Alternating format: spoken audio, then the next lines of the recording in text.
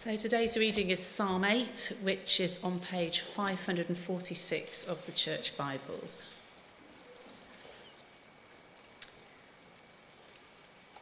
O Lord, our Lord, how majestic is your name in all the earth. You have set your glory above the heavens. From the lips of children and infants you have ordained praise because of your enemies, to silence the foe and the avenger. When I consider your heavens, the work of your fingers, the moon and the stars which you have set in place, what is man that you are mindful of him, the son of man that you care for him? You made him a little lower than the heavenly beings and crowned him with glory and honour. You made him ruler over the works of your hands. You put everything under his feet, all flocks and herds and the beasts of the field, the birds of the air and the fish of the sea, all that swim the paths of the seas. O Lord, our Lord, how majestic is your name in all the earth. This is the word of the Lord.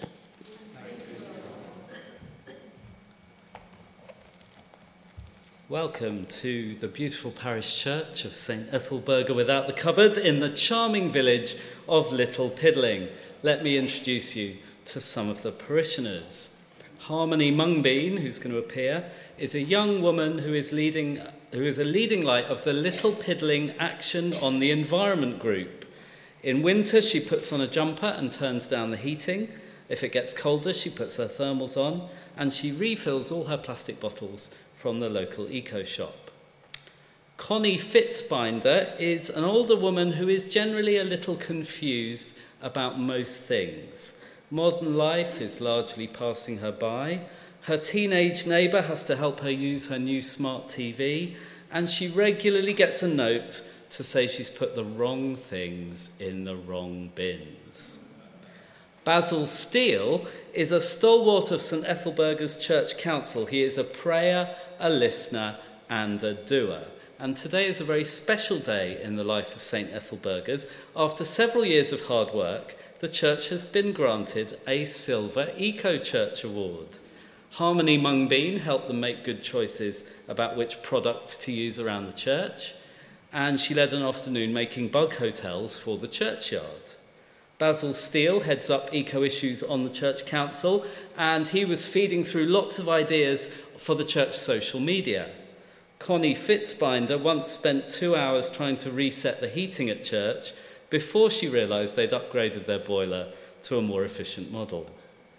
The vicar, Reverend Arthur Brain, is beginning a series to mark the season of Creation Tide. It rolls round in September. That's a serving suggestion rather than a requirement in the Church of England.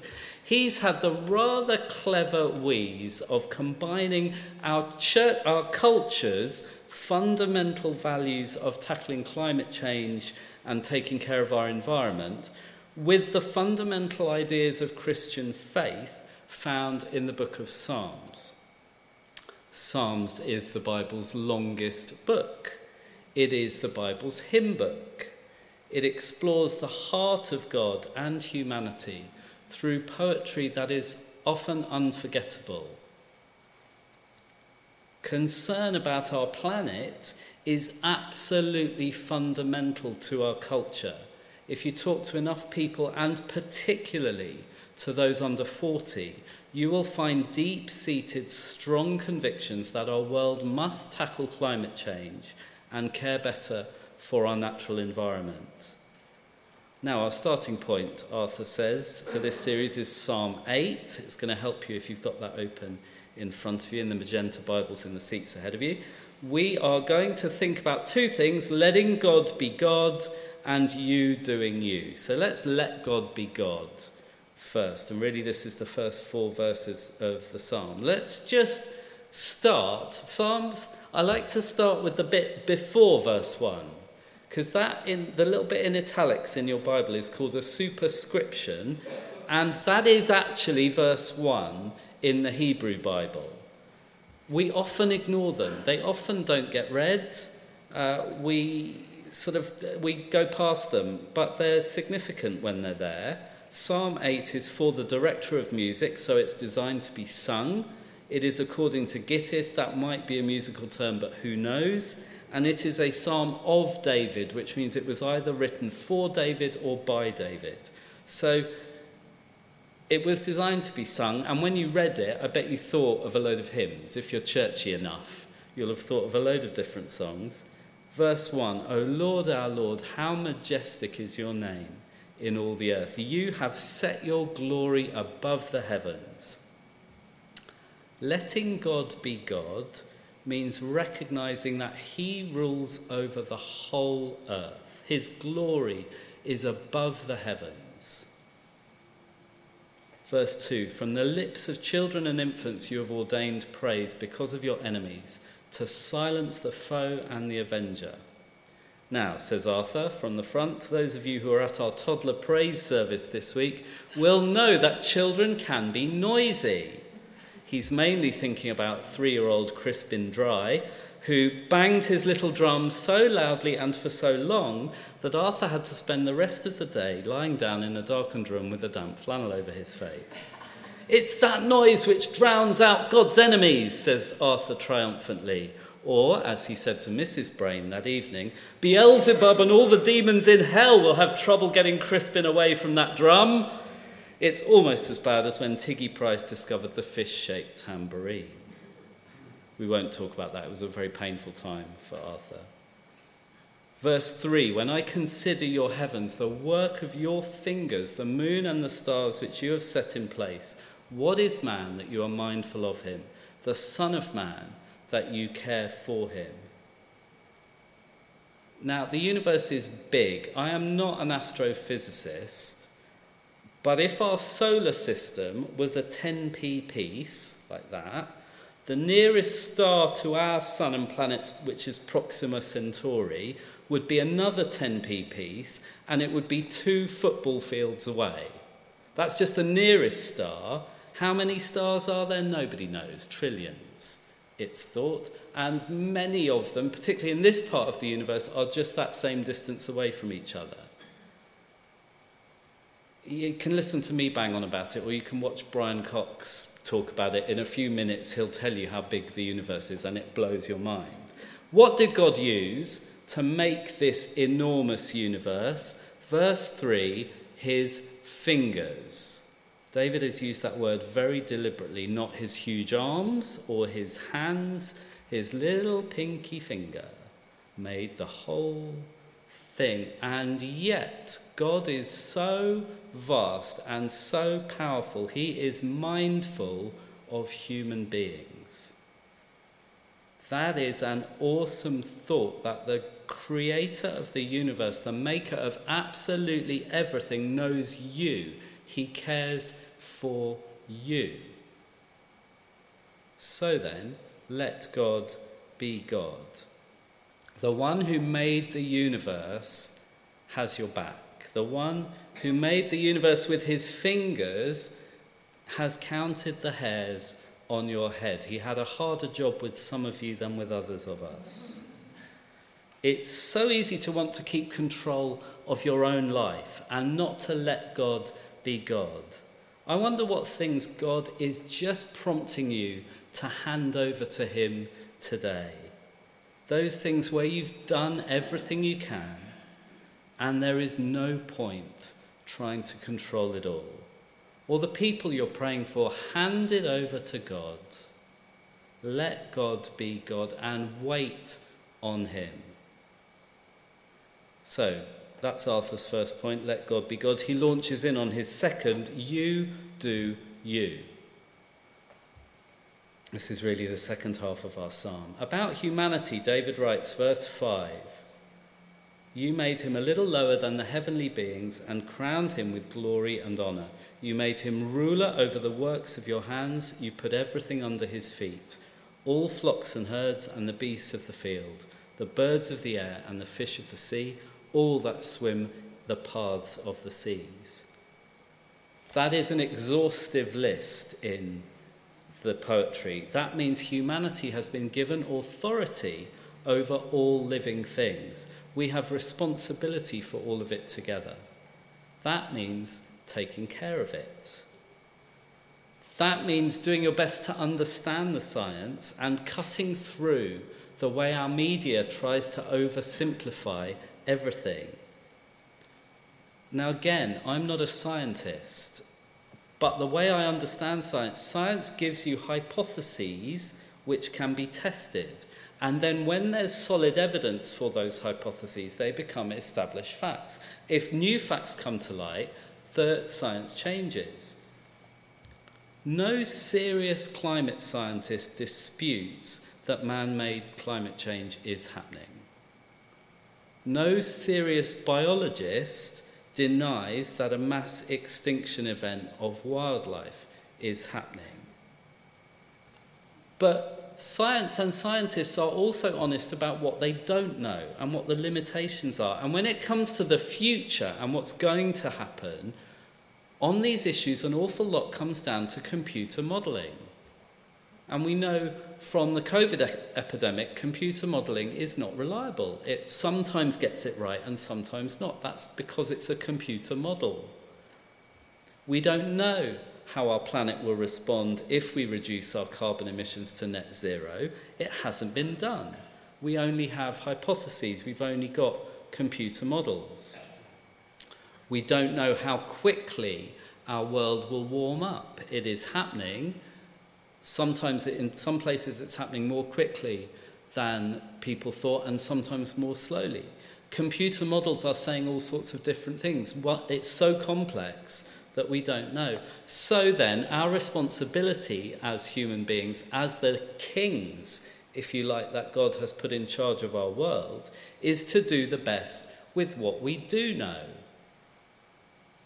For example, we know it's bad to put sewage into our rivers and into the sea. We know it's bad to clear ancient forests to make space for mining or development. We know it's good to invest money in renewable energy. Yes, thinks Harmony Mungbean from the congregation.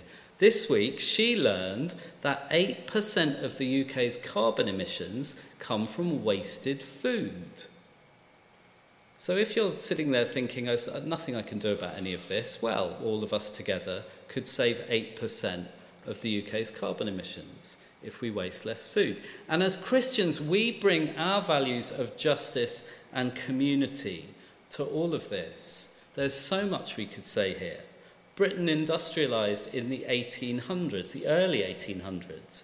It is unfair to expect countries who are only just developing now to foot the bill for climate change all by themselves, when our country and our prosperity has been built on 200 plus years of profits from industrialisation. That's just a fairness issue. It won't work if each of us just does the best we can to sort this out on our own. It takes governments to work together so that we all pull in the same direction. In fact, it takes every organisation to work to do their bit. And as God's people, the church can lead the way. We lobby for change, but also we are the change that we want to see.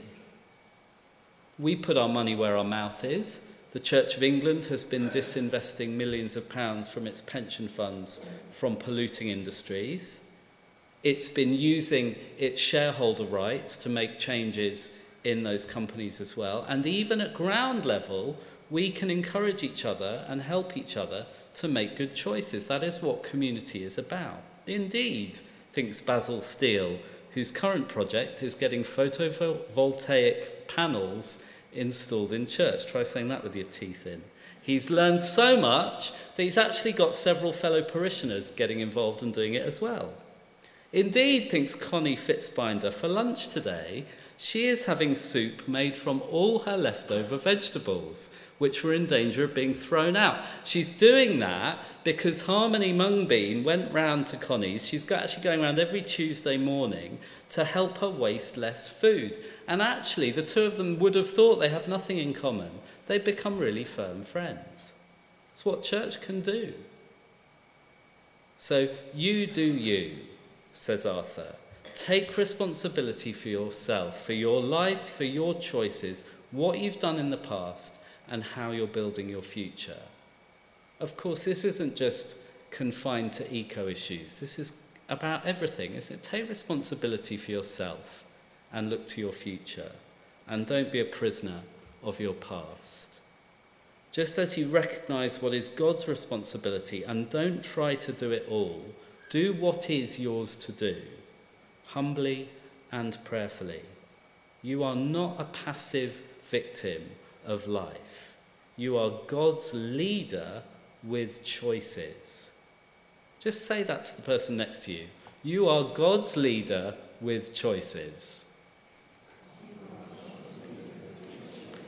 Very good. Don't have a chat. Remember, our example is Jesus, the one whose stories were soaked in the world around him. The flowers, the birds, farming. The one who healed people free of charge for nothing, requiring nothing of them, but then told them to go away and not sin so that they took responsibility for themselves. The one who went to the cross, died and rose again to give you hope and a future. And this is important when we think about climate change and environment. Christians deny any future without hope. Few too many negatives in there. Christians affirm there is always hope and a future. There is a particular negativism which often goes alongside concern about climate change. We've been reading headlines that we've got 5 years to save the world since the 1980s. You can trace them back online. That's at least 40 years ago when we had 5 years to save the world. Young people are so stressed by this and so worried that they are deciding not to have children because they are so worried about the future that they will be born into.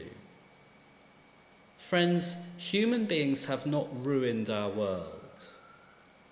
Fewer people live in poverty worldwide than at any time in history, and that is because of progress in so many areas. Fewer people die violent deaths worldwide than at any time in history. We don't hear these figures because our news is built on the principle that if it bleeds, it leads. We only hear the bad news. There is good news in our world too. There is hope and a future. Arthur Brain stands proudly next to their silver Eco Church plaque in that week's local paper. It's just, if you want to know where ours is at St Mary of Bethany, it's just outside the front door. You can have your picture taken if you would like. He reflects on Psalm 8, which ends just as it began, verse 9. O Lord, our Lord, how majestic is your name in all the earth. It is a call to worship where we let God be God. It is a call to dominion, to take responsibility so that you do you. Let's pray.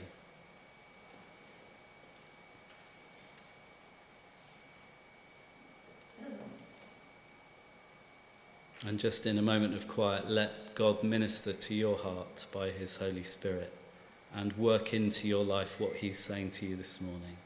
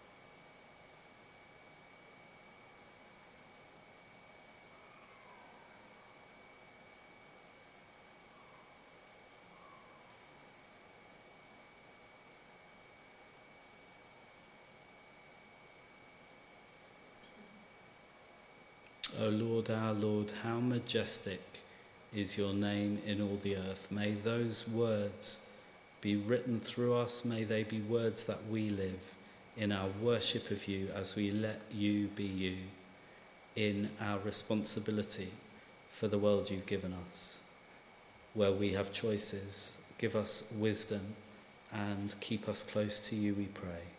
In Jesus' name.